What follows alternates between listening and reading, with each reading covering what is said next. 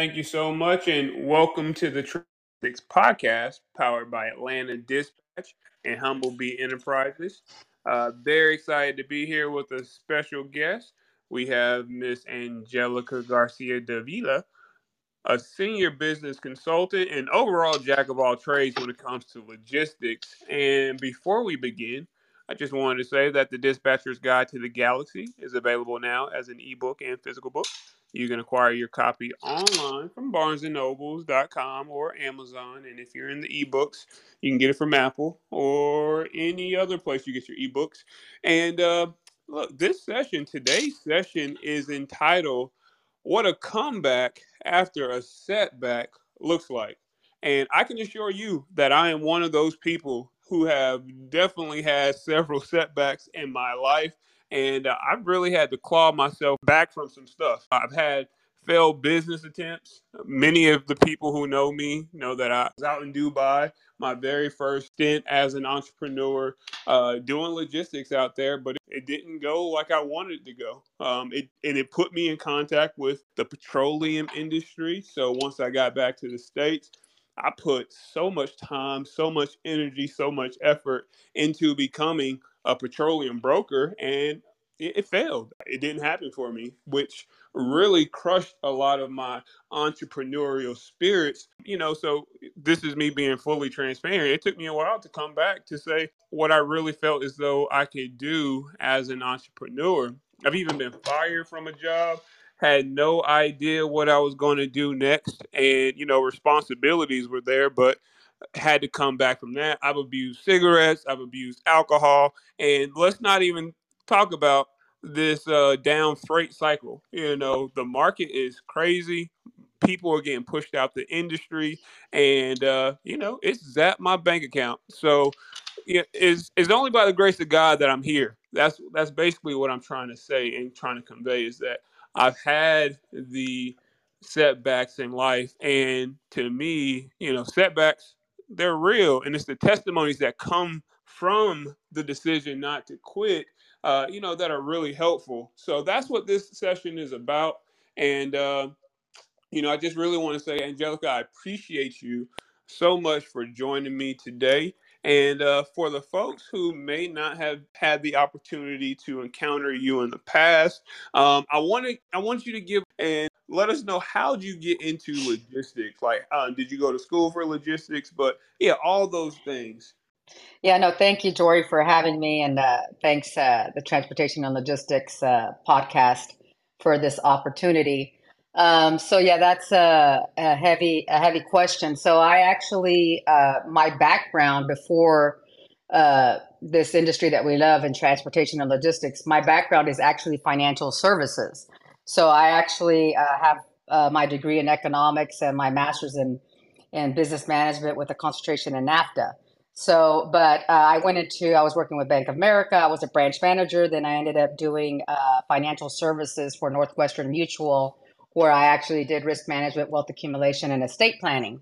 But my portfolio consisted of small business owners.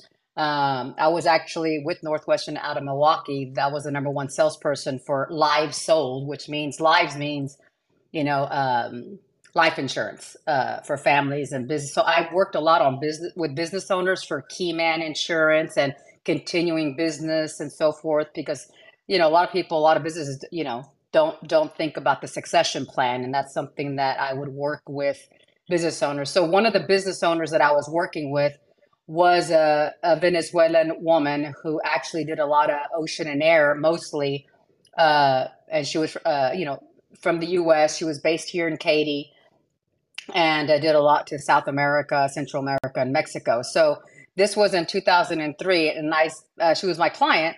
But then I ended up going through a divorce as a single mom. My kids were 4 and 2, and I had my Series 7, Series 63, my Group 1. And in that industry, I was actually commission only. So while I was going through my divorce and being a single mom now of 4 and 2, I had to find work where I had benefits. And so my client at Northwestern offered me a job working 2 or 3 days a week where I would make a certain amount a month. So I didn't know anything about RGNs. I didn't know anything about, container, drayage, intermodal, none of that. But she took me under her wing, and I ended up getting into the world of logistics, but on the ocean and air side, not the trucking side yet. So when I ended up getting into the business with her, it started at 2 days a week. It ended up, I loved it so much that she, again, she trained me, and she always said, don't say no, always say yes. We'll find a way to get it done. So I ended up leaving the financial services world of banking and doing risk management, wealth accumulation, estate planning, and I ended up going full time with her. Um, and so, fast forward 2006, I get offered. I really start enjoying a lot of the trucking, the interstate trucking. So I love the trucking aspect of it because she told me, hey, don't say no. So I started doing a lot of trucking, like here from Houston to Oklahoma, or from all 48 states, and I even did some Mexico moves. And she would tell me, I really want to focus on ocean and air. She didn't like the fact that I was doing so much trucking. So when it came to a point where we had to, she lowered my salary, lowered my commission. So I was forced to find something else. So I ended up interviewing with a trucking company out of Spokane, Washington, called System Transport. At the time, they had over 1,000 assets. They focused on flatbed RGN work off the West Coast there in Spokane, and they had terminals along California, and they wanted to open up an office in Texas. And at the time, open up a new office here as a salesperson. So when I actually, so it's a good story. Sorry to be long winded, but so when I actually interviewed, I went to Spokane, interviewed for the job for a sales position that was offered to me by a mutual friend who was going to be the general manager here in Houston. And when I went to Spokane, we were there 3 days, was with the owners, and I didn't know that they were doing a test, but they took us out drinking one night. And they always say the truth comes out with drunks and kids, right? So I ended up having to leave early because I wanted to make sure I got home to talk to the kids, and I didn't stay drinking. Where my counterpart that was getting the GM position drank. We were supposed to be at the office at their headquarters at 7 a.m. I was there at 6:45. He rolled in around 9:30 because he was hungover. But we went through the interview, we went through everything. Well, when I flew back to Houston, the president of Spokane, Washington, of Trans System Logistics said, Angelica, well, we have good news and bad news. And I was like, okay, give, give, give, give me the bad news. And they're like, you did not get the sales position. And I was like, oh, I was like, what's the good news? And he said, well, we want you to be the general manager. We're not hiring Carlos. And I was like, oh my gosh, what am I going to, he goes, do you want the job or not? We'll go ahead and get you a budget, open up the office. So I came from nowhere, not knowing about, the industry, to now being the GM of Trans System Logistics here out of Houston. So from there, it started the love and the passion of mine. So that's a long story short. That's how I got into the industry, was just out of pure, guidance and direction, and being obedient at the end of the day.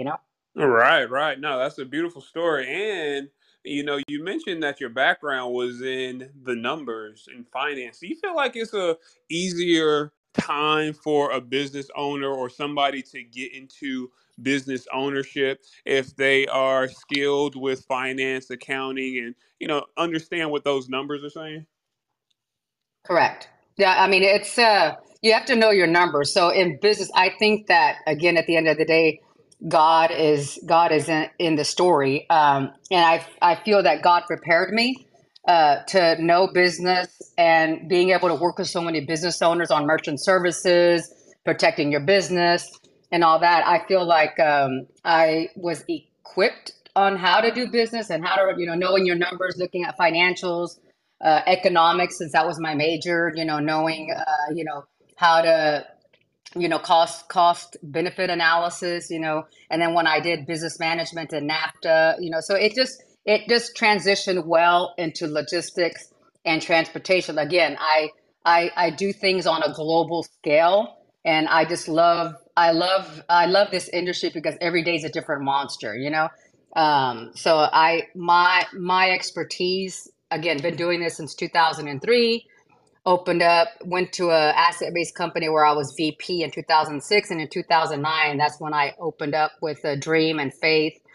There's a story out there called Butterfly on, Wings on a Prayer, so I ended up opening up the business in 2009. And at that time, my company was AIM Global Logistics, and AIM was the initials for Angelica, my daughter Isabel, who was probably 6 at the time, and then Mathis, my son, who was probably it was 4 at the time. Now they're 24 and 22. Okay, okay. So the dream, you follow the dream, you follow God's plan, and you were able to so many other things. We only talked about the very beginning of your time here in the transportation in the logistics industry. So you worked for an asset, so you work for a freight forwarder and someone who does ocean global logistics at the end of the day. Let's talk about AIM. What were all of the things that you did with AIM? So AIM Global Logistics started off as a brokerage. So we started off non-asset based, again covering and you know 48 states, Canada, and Mexico. Then I ended up becoming an MVOCC freight forwarder. So where I actually was able to do all the ocean and air. So land to air, land to, and we would do the scope would be door to door, so or port to door or door to port. So, but we would work with agents outside, in all countries to be able to help us with the importation on their side, and vice versa. I would help them on the importation on the U.S. side. But the only country that I had an office was in Mexico. Again, I'm from Mexico. I have dual citizen. So, and I speak, Spanish, hablo español muy bien. So I'm, bilingual, almost trilingual. I speak a little bit of Italian, but I had offices in Mexico as well. So from there, I did that where we ended up grossing when I was non-asset based. The most that I did in one year was 14 million in sales and revenues. And so my first year I did about $250,000, and that was in '09. And then in 14 and 15 I went up to seven. Then, like I said, 14 million a year. But then at around that time, in about 2010, 2011, I ended up becoming certified minority woman owned. And that ended up opening a lot of doors for me. And the reason I became certified minority woman owned is because I started going in Houston. It's the biggest port in the US, and it's amazing to do business here in the Houston area, to be in the industry that we're in. So I ended up going to the Break Bulk Conference, the Petrochemical Conference, OTC in May. So I ended up going to all these events, and I was going in representing other companies at the time. And they told me, and they said, Angelica, you're a woman, you're Latina, you're minority. So why don't you, start leveraging and start getting your certifications?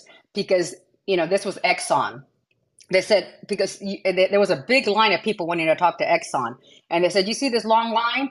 And I looked at it, I go, yes. I go, well, you can be shortlisted and get more opportunity if you become certified minority woman owned. So I ended up, listening. I ended up taking the opportunity to become certified minority woman owned, and started being able to offer all modes of transportation, whether it's a pound or whether it's over 1 million pounds and everything in between, whether it's trucking, ocean, air, rail, warehousing. We also do crating. So I was able to get into the door now. So from scaling from managing about 14 million to ended up in 18 and 19. I ended up getting into a contract with BP doing over 100 million a year. Man, look, this is a lot of like very hard hitting business development, like hyper growth from thinking that it was an act of faith going out on your own in 2009, and now not even a whole 10 years later you're already doing those type of numbers. Well, Yeah, who did who did your and taxes? I still use them till this day. But in 2006, keep in mind, so the story is single mom in a male dominated industry. So if you look at the Forbes article and some of the articles that I've been in, it's a single mom in a male dominated industry. And I was actually on Oprah Winfrey on the TD Jake show, and a couple of other shows and articles, and it was about how I came to a point where I couldn't even afford ramen noodles, for my kids. Dad was not paying child support and so forth. So there's a story out there on TD Jakes talking about, your setback is your comeback. Oh, And it's on the story exchange too. So if you look at the story exchange, Angelica Garcia done, you'll see my story.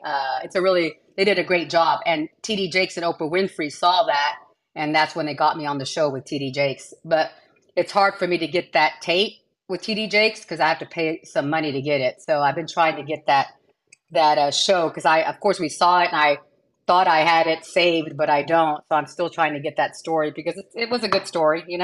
right, But right.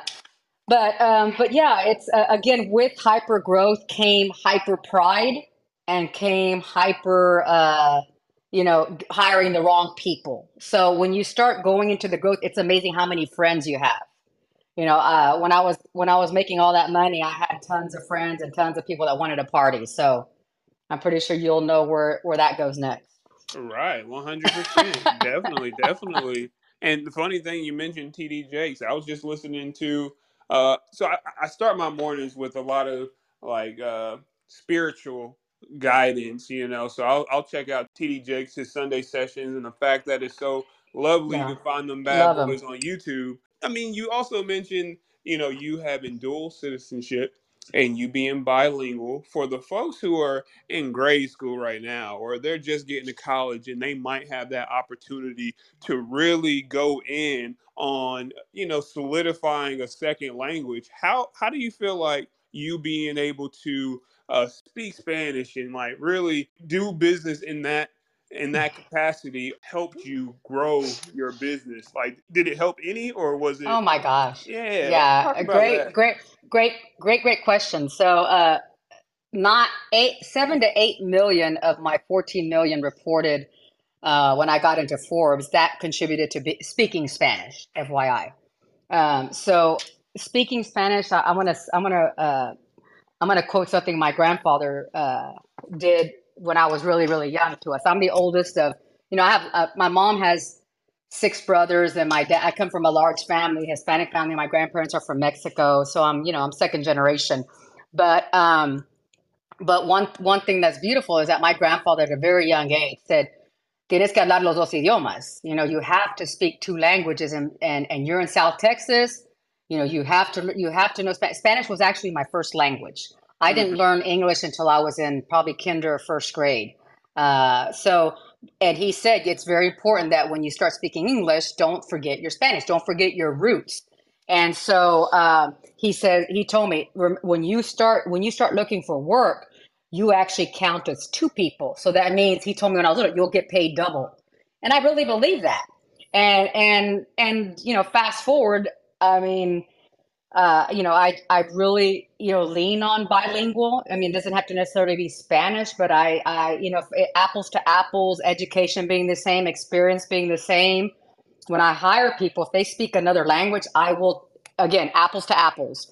I will choose the person that speaks another language versus the one that just speaks one language.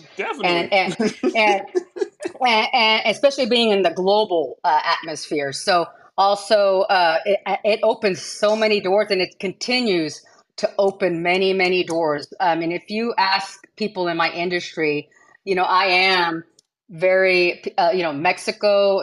Right now I'm the director of sales for a couple of companies that I'll talk to you about later, where I'm the director of LATAM sales, Latin America, where I am over all of sales in Mexico, South America, and Central America, and of course some of the islands in the Caribbean, Puerto Rico, Dominican being a couple of them.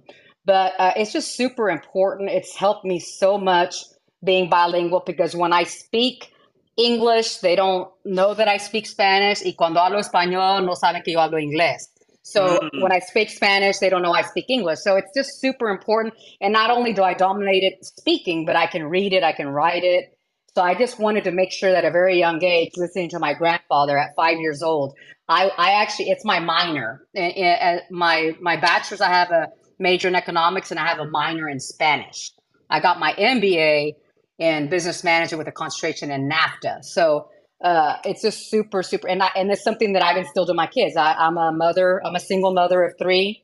I have a 24-year-old, 22-year-old, and a 6-year-old, and it's super important that they speak both languages. Right, right. Yeah, no, I hear you. I hear So, you. Jory, what do you speak Spanish? ¿Hablas español o no? No. Poquito? I was about to go with the muy poquito, but O, I'm not o, even gonna o, play around. o, I'm not o, gonna play around. o parla italiano? The No, romance none? languages, the romance languages are beautiful, and my wife, she is someone who I would say she just did this test where she said that maybe it was functional. She wouldn't be able to work in a sales capacity, but she can get where she needs to go. So Yeah, yeah. yeah. And I get hired on as a consultant, and I get hired on or get opportunities because I'm so fluent in Spanish. So, and because there's a lot of companies that don't have it and they need it, so they'll hey, can you consult or can you help me? I even have attorneys that I have to help them on legal uh, cases just because I speak Spanish. So I have to interpret for a lot of attorneys here in town as well. Right. Yeah. To be honest, I understand it. I understand the importance of doing it and getting those additional skills, and I'm happy that I have the ability to pour this information I have into the next generation. Amen.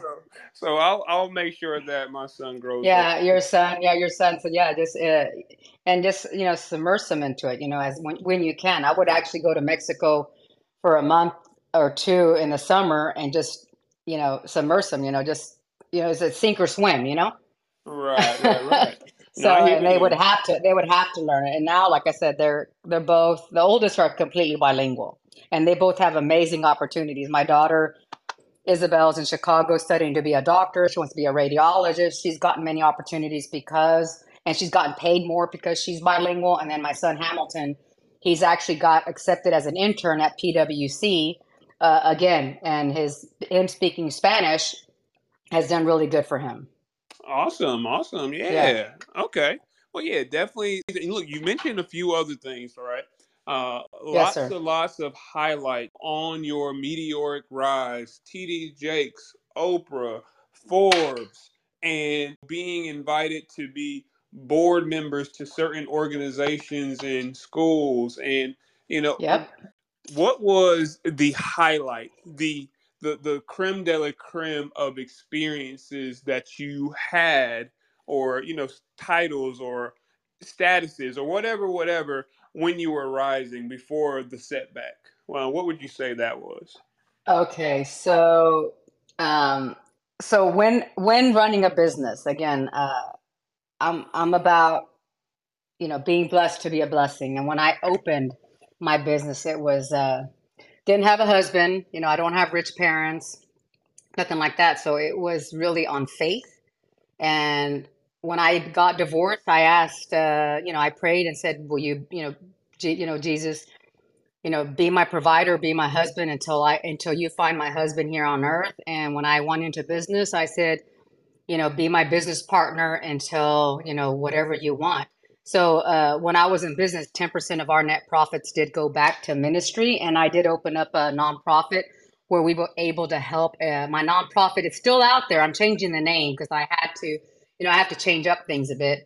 But it's the AIM Family of Ministries where we helped underprivileged. So we helped people that were hungry, women or men that were domestic abuse, human and child trafficking, and we ended up helping a lot because of my community in Katy. They actually called it Katy Suela. I'm not from Venezuela, but my community is very a lot of Venezuelan. So because of socialism and everything, there was we had a lot after Harvey.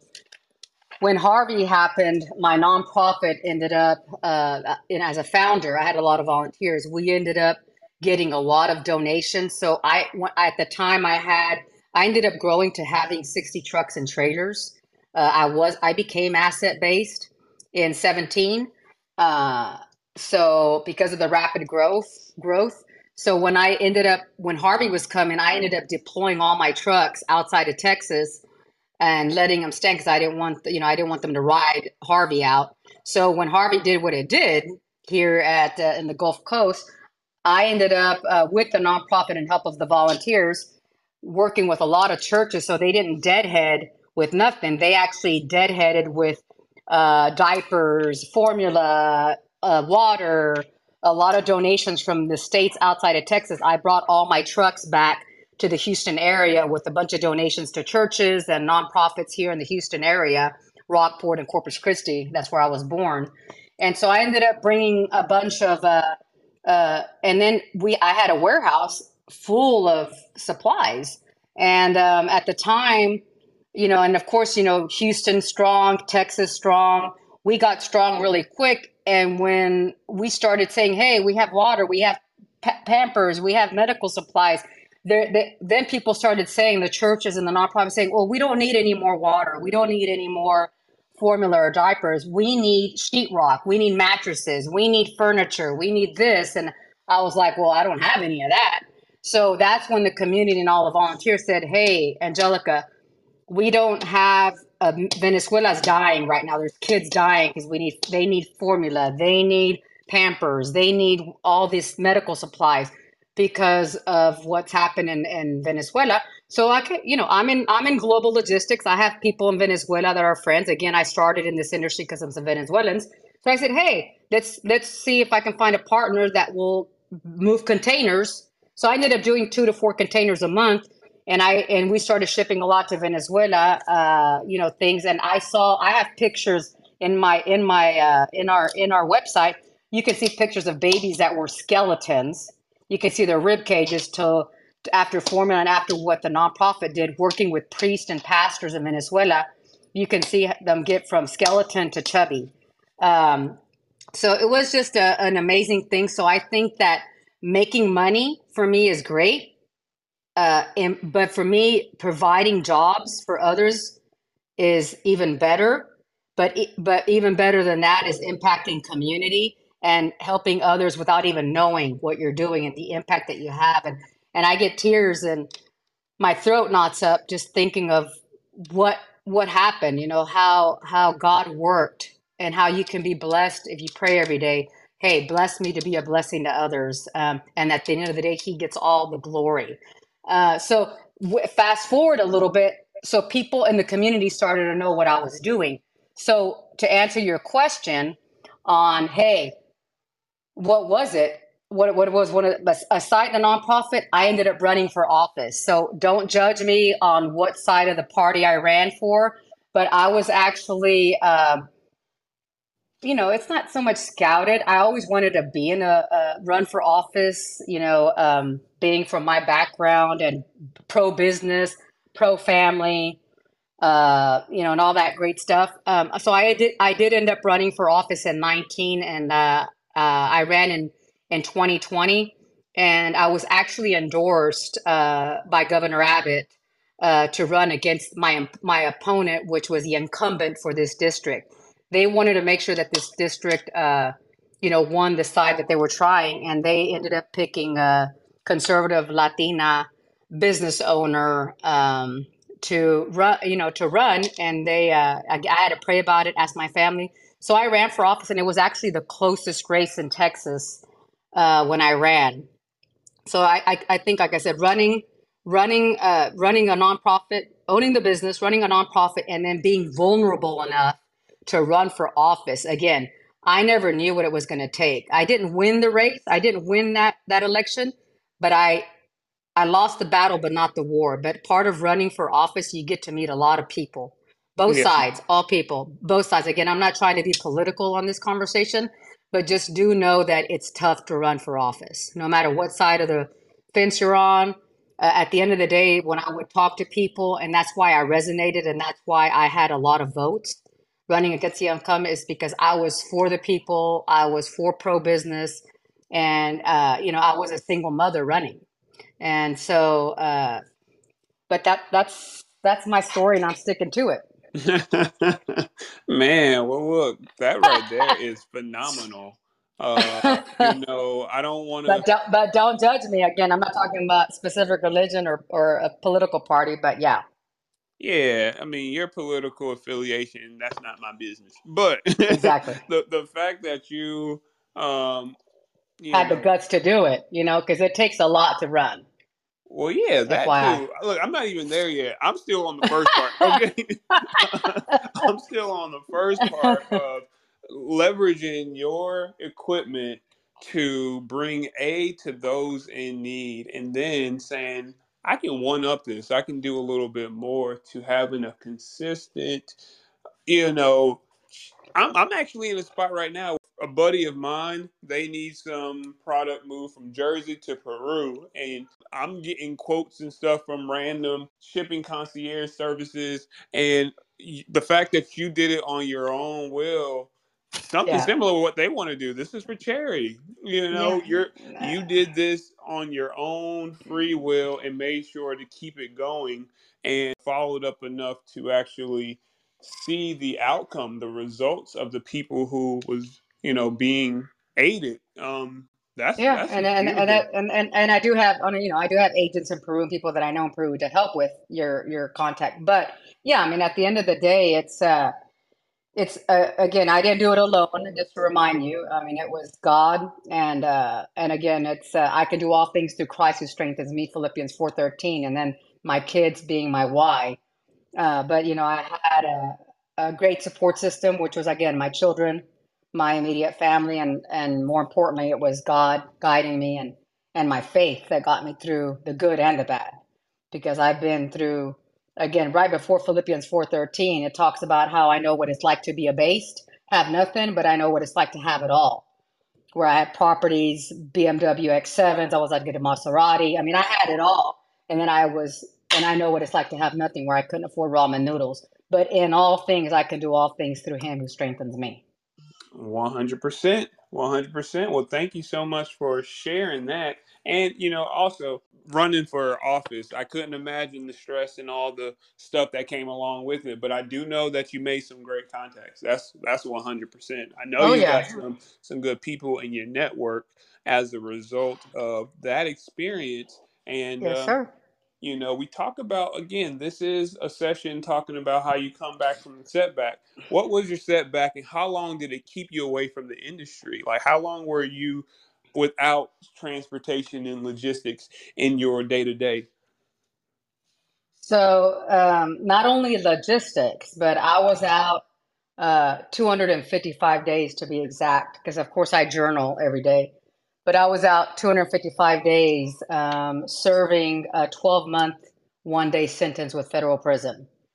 So it's not something at the time that I even wanted to discuss or proud of by any means, but it's something that happened in the business. Again, I have a blog out there, writing a book. I'm done with probation here in September, so need y'all's prayers as I get through the last part. I had a year probation.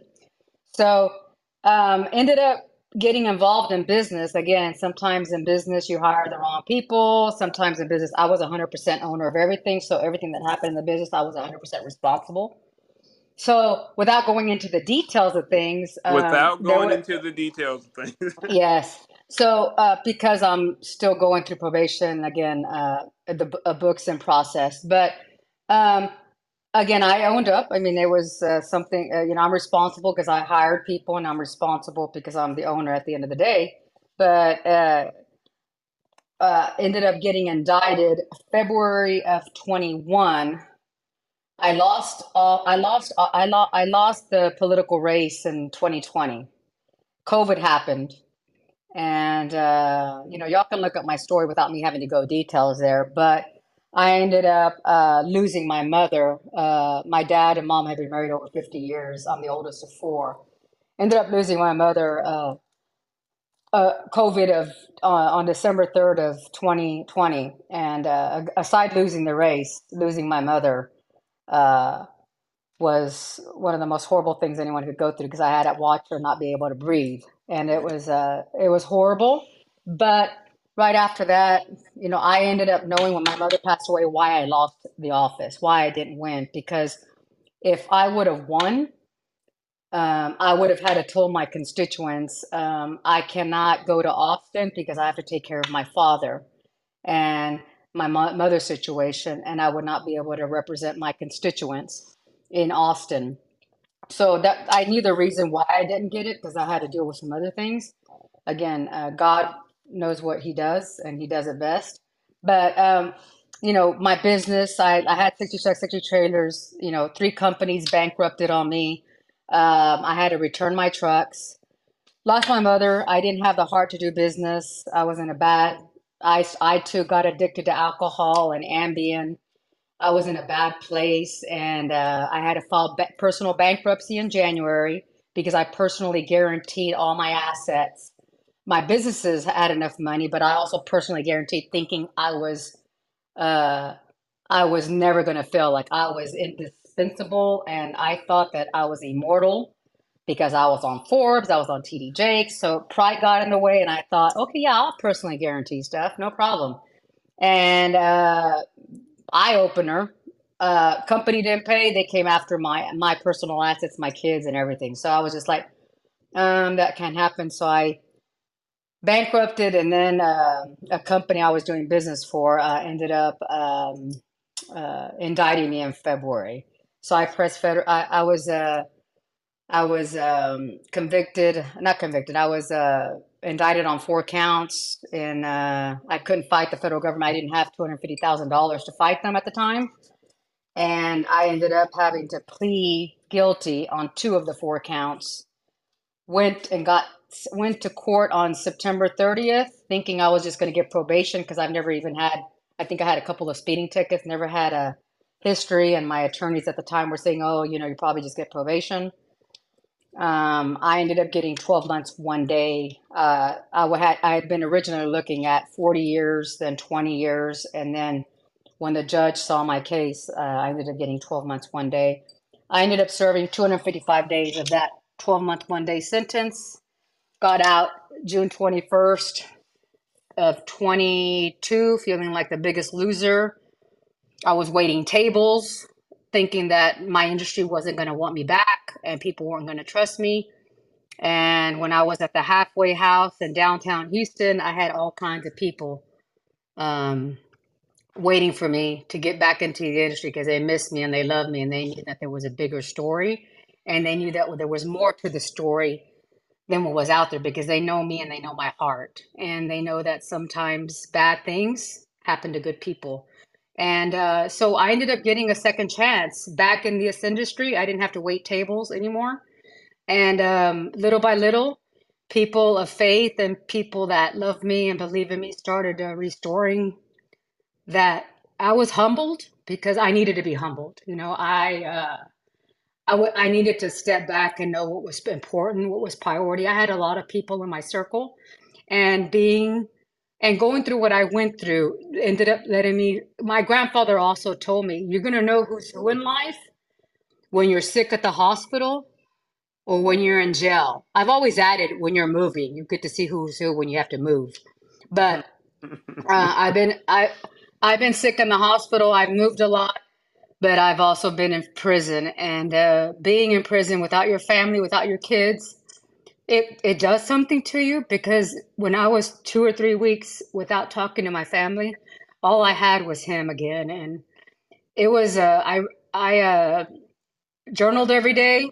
I could only communicate with my kids via video and mail. Um, so it was a beautiful experience because we all outside, I always in there, I learned that when you're out here, sometimes you develop your own prison in your head and you're in your own jail walls and you're on your own prison because sometimes we just get trying to be like the Smith and the Jones, and you're trying to live up to certain things and you hide a lot of things or addictions. But when you're in there, I got taken away from my wine. I got taken away from my Ambien. I got taken away from my kids. And then all my assets I had to get rid of. So when you're in there, you have to start again from being abased, from having nothing. And 4 of the most important books in the Bible were written from those that were in prison, like Paul, Mm-hmm. who wrote Philippians. And so a lot of the greatest books in the Bible and a lot of the greatest books out there were written from prison. So I'm writing a book to talk about my story, my journey, and about how God is faithful and how the comeback can be greater, but with the right people. And I really do think that I do have the right people in my circle. I really do. And I am blessed. And I thank God for that experience because now my kids and I are stronger than before. They were able to realize what it was like. It was hard for me in there, but it was harder for my kids and my dad, who just lost my mom. It was a lot harder, I think, from what I hear, for them that were out here waiting for me and knowing that I was in there. Because I have been the rock of the family. I have been the provider, and for me to be able to, they got to know my worth, and I got to realize my worth being in there and my value. And when I got out, I was able to hear from people in my industry about my value in the industry and for them. So now that's what I'm doing. I'm coming back, helping those that didn't forget me. 100%. And look, I truly appreciate you being as vulnerable and transparent with what you've experienced. And it's an honor, it's a pleasure to have you on the stage. I have very, very close family members who are part of the transportation and logistics industry. And it's only through this industry that they were able to get the second chance. I feel like this is my second chance too. Again, I don't think I should be here. Amen.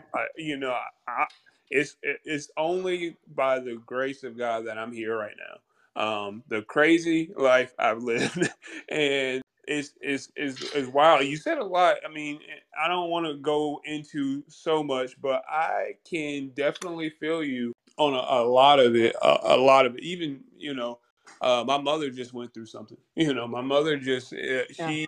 she was unable to breathe on her own last week, so she's been in the Wow. hospital like as recently as earlier this week. So that when you said that, that's exactly where my mind went, and it's just uh, you know, I hear Yeah. you. I hear you. It was a scary thing. Yeah. Scary, scary, Horrible. scary. It was horrible.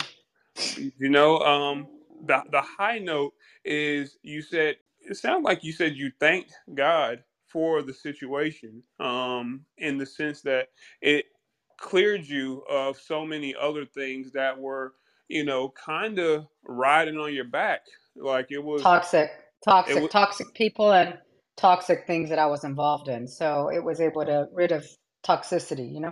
yeah, It and was a it was a cleansing. right. And speaking of that, talking about TD Jakes, I think the session that I just listened to, he said you got to thank God for these hardships sometimes because it saved you from going to hell. That's Pretty, yep. I mean, one way I can look at it. Some of the setbacks because I could only imagine what I would have been into had I hit as a petroleum broker at the time of my life. I talk to my wife about it all the time. It's just the things that I was into was wild. So Yeah. you mix that with ego and a superstar's bank account, ain't no telling. Ain't no Yeah, telling. $100 million going through your accounts does can do some crazy things. Right, 100%. So look, now that we're here, what has it been like reconnecting with your industry peers? Like, I know it has to be such a warm and like a feeling of just like embrace and what has it been like for you? Besides my Cocoon Consulting, we are a brokerage and we try to do as much organically as possible, but I do leverage off of others' assets per se. So one of them, and again, it's all on LinkedIn, it's all public. I'm an agent, an agency of Lightning Logistics, which there are about 100 plus or minus assets.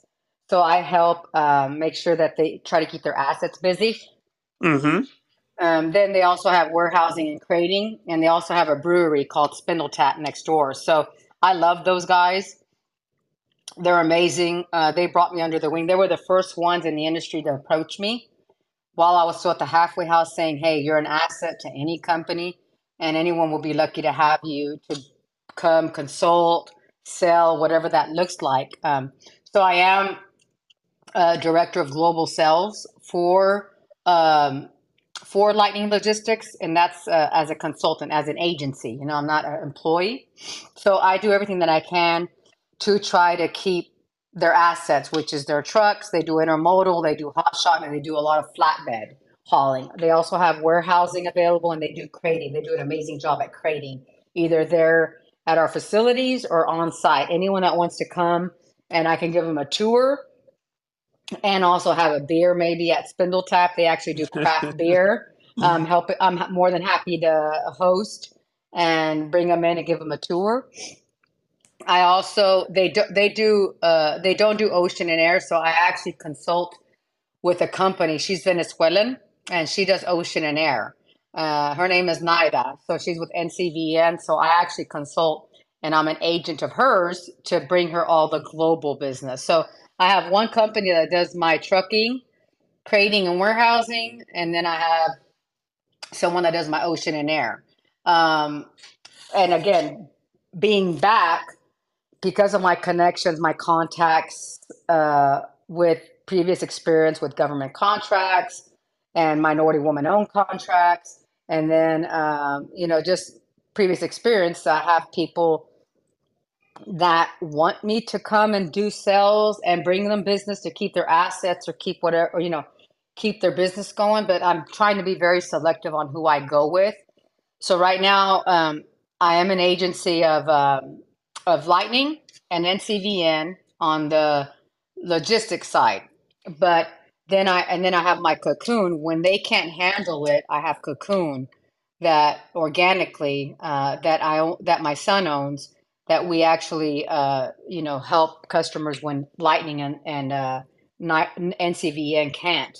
But something that I've because I love the rig world, and I moved about 18 land rigs. That's how I got featured in Forbes. I actually am a sales agent for selling rigs and rig components with petrolrigs.com. Um, it's a global auction.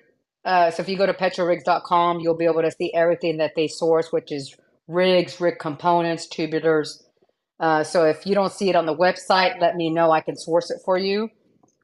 And then I'm also doing hydraulics. So I'm selling product, but I also get first right of refusal. I can actually move the product with my experience.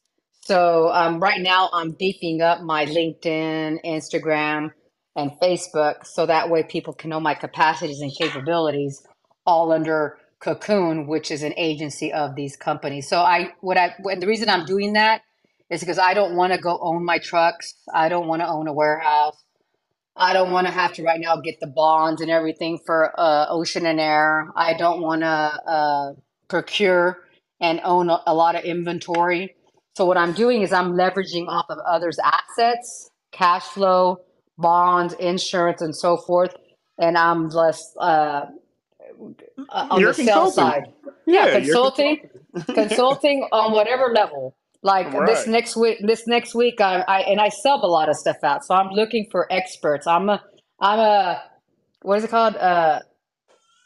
Jack of all trades, master of none. I like hiring the experts. So like next week, I have to go to a company to do a mock audit because they have to be DOT compliant. So what do? I hire someone that does audits and does, back in the day, did DOT audits. So what I do is I bring people to them that will come to a mock audit and get them compliant, get them to a point. So if they do get an audit, they're going to pass with Right, right, flying right. colors. So people come to me on crazy things. I mean, for some reason, people come to me when they're in a bad situation. Like I've had to get stuff like containers that have been stuck, or someone that when someone can't do something, I don't know why my name goes out there. I don't even put it on social media, but for some reason, when there's a problem or an issue and they can't get out of it and they've already called 20, 40, 100 people, somehow my name gets thrown. Hey, call Angelica, she'll get you out of this problem. And I don't know how my name goes out there, but I don't know. I'm able to figure things out, and that's just a Oh, I gift. know why. I know why. It's because your introduction into this industry, the young lady told you never say no. So it's on your spirit Yeah, now. and I just I might not know how to do it, but I feel that God will lead the way, and I feel like I will know someone that can help me and will do it. That's how I Right. do it. Right. I mean, to be And honest, and I'm not shy, and I don't have a filter a lot of the times. so transparency, that's basically what it is. You let people know where you are, what you need so that Yeah. they can know if they can help, and if not, cool. You And just and move on. then and then and when I do it, it's like, hey, let's make this a win-win or a win-win-win. So it's Right. at the end of the day, we all have bills to pay and taxes to pay. Right. So, well, let me ask you this. How fitting is it that you chose the name Cocoon, being as how, the way things played out and where you are now? Uh, and no, you have amazing questions. So I was when we're in our own again, you can be in the free world and have your own cocoon, your own prison. And when I was in prison, that's when I was most free because that's when I slept the best because everything was out in the open and there was no more what's that called? Conscience. Basically when things are on your conscience or you're doing something Right. you're not supposed to, or you feel like you're going to get caught. Sometimes you get pulled over by police and you're like worried, even though there's nothing to worry about. You're getting stopped for traffic, but everyone, when they get pulled over by police, they think the worst, right? Mm-hmm. So it's just something about being in the cocoon where you're free, because you know that the wings will come, and you know that you're going to be a beautiful butterfly. So in the cocoon process, it's the hardest because it's the transformation process and its metamorphosis. So in the cocoon stage, supposedly that's where I mean, I've never been a caterpillar per se, but they say that the caterpillar suffers the most because of the enzymes and the breakdown of the caterpillar and the cocoon, that it's the most painful part of the whole transformation transition. And it's very spiritual, of course. We talk about the butterfly being very spiritual and very biblical. But me being in the cocoon, where for me was my own prison in the free world, and actually being in prison where I was suffering the most, um, depending on what point you're looking at, whether you're in the free world or you're in prison, I've been able to experience both. But when you're in there, you're going through the biggest transformation. But I think that, and I know that my butterfly wings will come. I think at the end, the most beautiful butterfly wings that you'll get is in heaven, when it's everlasting and forever. But I think that here on earth, you go through various cocoon stages in life. And your wings, when you come out, may look differently from another stage of your life. But I think that I also transition that to moving cargo. So I like to tell my customers that when I'm moving their cargo, it's in that cocoon stage where, hey, a lot of, your truck can turn over, you can break down, you can roll over. So there's a lot that can happen in the cocoon stage while your cargo is moving. But once it lands to final destination, biblically it's heaven, but when it lands to final destination, the wings come out and it does what it needs to do. So for me, Cocoon Consulting and Logistics, it's about all of us, whether it's in person or whether it's cargo. At the end of the day, we all need our wings to fly. Yes, ma'am. Yes, ma'am. Well, look, it has Can I been. can I get an amen or not? Oh, definitely, definitely, definitely. Amen. I hear you. I hear you. And I'm just so appreciative to be able to have you here on stage to share your story. Is there anything that you wanted to share that we didn't get a chance to cover so far? Because if not, we would be heading towards the conclusion. No, no, I appreciate. Well, I just want to thank you, Dory, for your time. I appreciate you for what you're doing in this community. I appreciate how you are blessed and how you're being a blessing to many. We also appreciate your testimony and knowing your setback. But I'm blessed to know you. I'm blessed to be a part of your circle. And if there's anything that I can do to help anyone or yourself, you know how to get a hold of me. And I Oh, thank Mike. definitely. I thank Micah, of course, for introducing me to you. Me and Micah have known each other for some time now, and I'm very appreciative to him and what he's doing as well. Right, right, right. Yeah, and I definitely wanted to talk about that, before we close. That brother Micah, he's in the audience right now, but Micah did something special. You know, He uh, did. last week I put it out there to my LinkedIn community that I was looking for opportunities. You know, with the way that transportation has been going, carriers getting pushed out of the market. I was looking for ways to grow in the supply chain and, other ways. Right now, I own a dispatch company and that's all good. And also looking for other things, just to make sure that I'm putting my energies into things that are going to produce a lot and go Yeah. far. And this brother reached out to me, told me about his company, and it was a very natural conversation via LinkedIn Messenger, and we had the opportunity to say, all right, let's schedule some time to chat. I had no idea that the session that he was going to put together was going to include other business owners, other logistics professionals, and it Yeah. made me say, wow, that was such an amazing idea. I do these sessions, but more intimate. How do we gel together as different business owners on that type of? I never thought Yep. about doing it like that, so I thought that was exceptional. I thought it was amazing, and Yeah. I'm Yeah. appreciative of him doing that for sure. Yeah, today Mike and I, after we spoke with you, we went to the GHTA, the Greater Houston Trucking Association, that was founded by Liz Castillo, who also is a great friend, and Mike and I help that association as well. Because they're basically grassroots here in Houston, helping the trucking community and the industry, and those that help the industry. So, but Micah and I, we're just we talk, we find ways to help each other and help others that we care about, including yourself. And it's like, hey, what can we do to really hone in and focus owner operators, logistics people in our industry, people that have gone through things, besides my story, Micah's story, your story, but there's a lot of stories out there.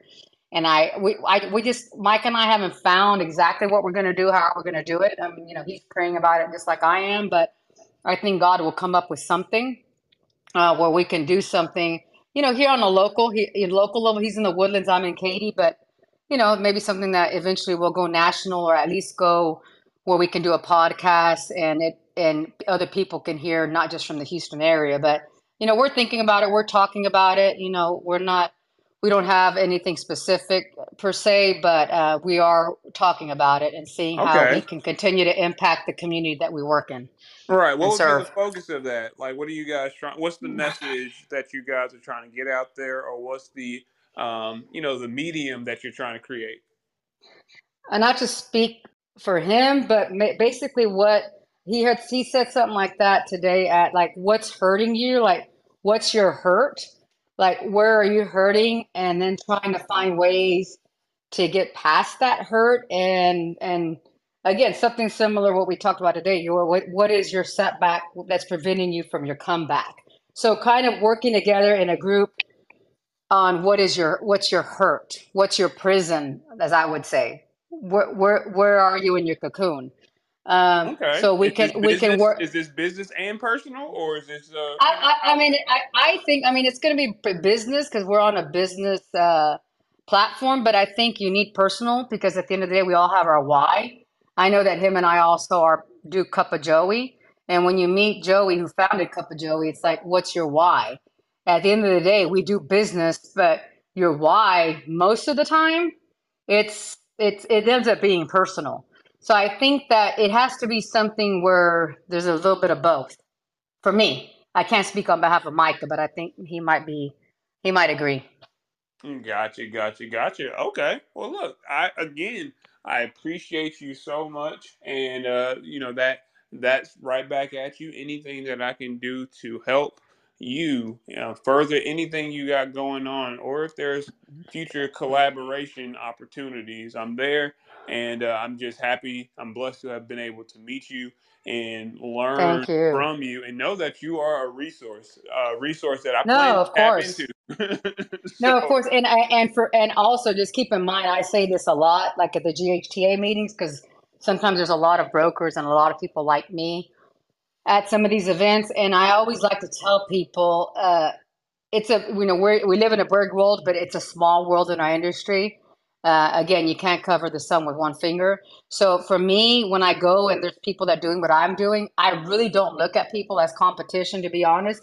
I look at ways to collaborate and find synergies because we all have strengths and weaknesses. So when I do things, if there's someone else out there that wants to talk to me and work with me that's in logistics, does what I do, I know that there's some things that they do better and some things that I do better, but how can we not compete, but how can we collaborate to get to the end goal? 100%. That right there is where we're going to end this bad boy because it's the truth. But again, madam, holla at me anytime. I'm very appreciative. And everybody, next week on Monday, so my guy, my guy Rick, he's been out. Okay, so normally every single Monday we do the Freight Wave Sonar session where we're telling you where you should position your trucks to take advantage of the market. My guy's been out, and it's cool because but we're picking back up this Monday, 7:30 Eastern Standard Time here on Clubhouse. So if you're interested, it's going to be a lot to talk about too, especially with all of the labor strikes going on at the ports in Canada to what's going on in Savannah that's increased the truckload needs, the amount of freight that's coming in. It's just interesting stuff that we're going to be talking about on Monday. So tune in then, and everybody have a blessed one. And Angelica, thank you again. Yes. So real quick, just thank you again, Jory, and to all that listened and who all that will listen. Thank you so much for what you do, Jory. Yes, man. Oh, look, where can they find you? Do you want people to reach out to you? My bad. Yeah. I mean, I'm on LinkedIn, social media, Facebook, Instagram as Angelica Garcia Davila. My website is www.cocooncls.com. And of course, my phone number is public. Text is the best way to get a hold of me if you call and I don't answer, but it's 713-480-2936. 713-480-2936. Again, it's www.cocooncls.com. And the website for information on what we do and how we can help is sales at cocooncls.com. And people that don't know how to spell cocoon, it's okay. I misspell it sometimes. It's COCOON and then CLS, Consulting Logistics Services.com. So Perfect, thank you perfect. again. Anytime. You have a blessed You too. one. Peace.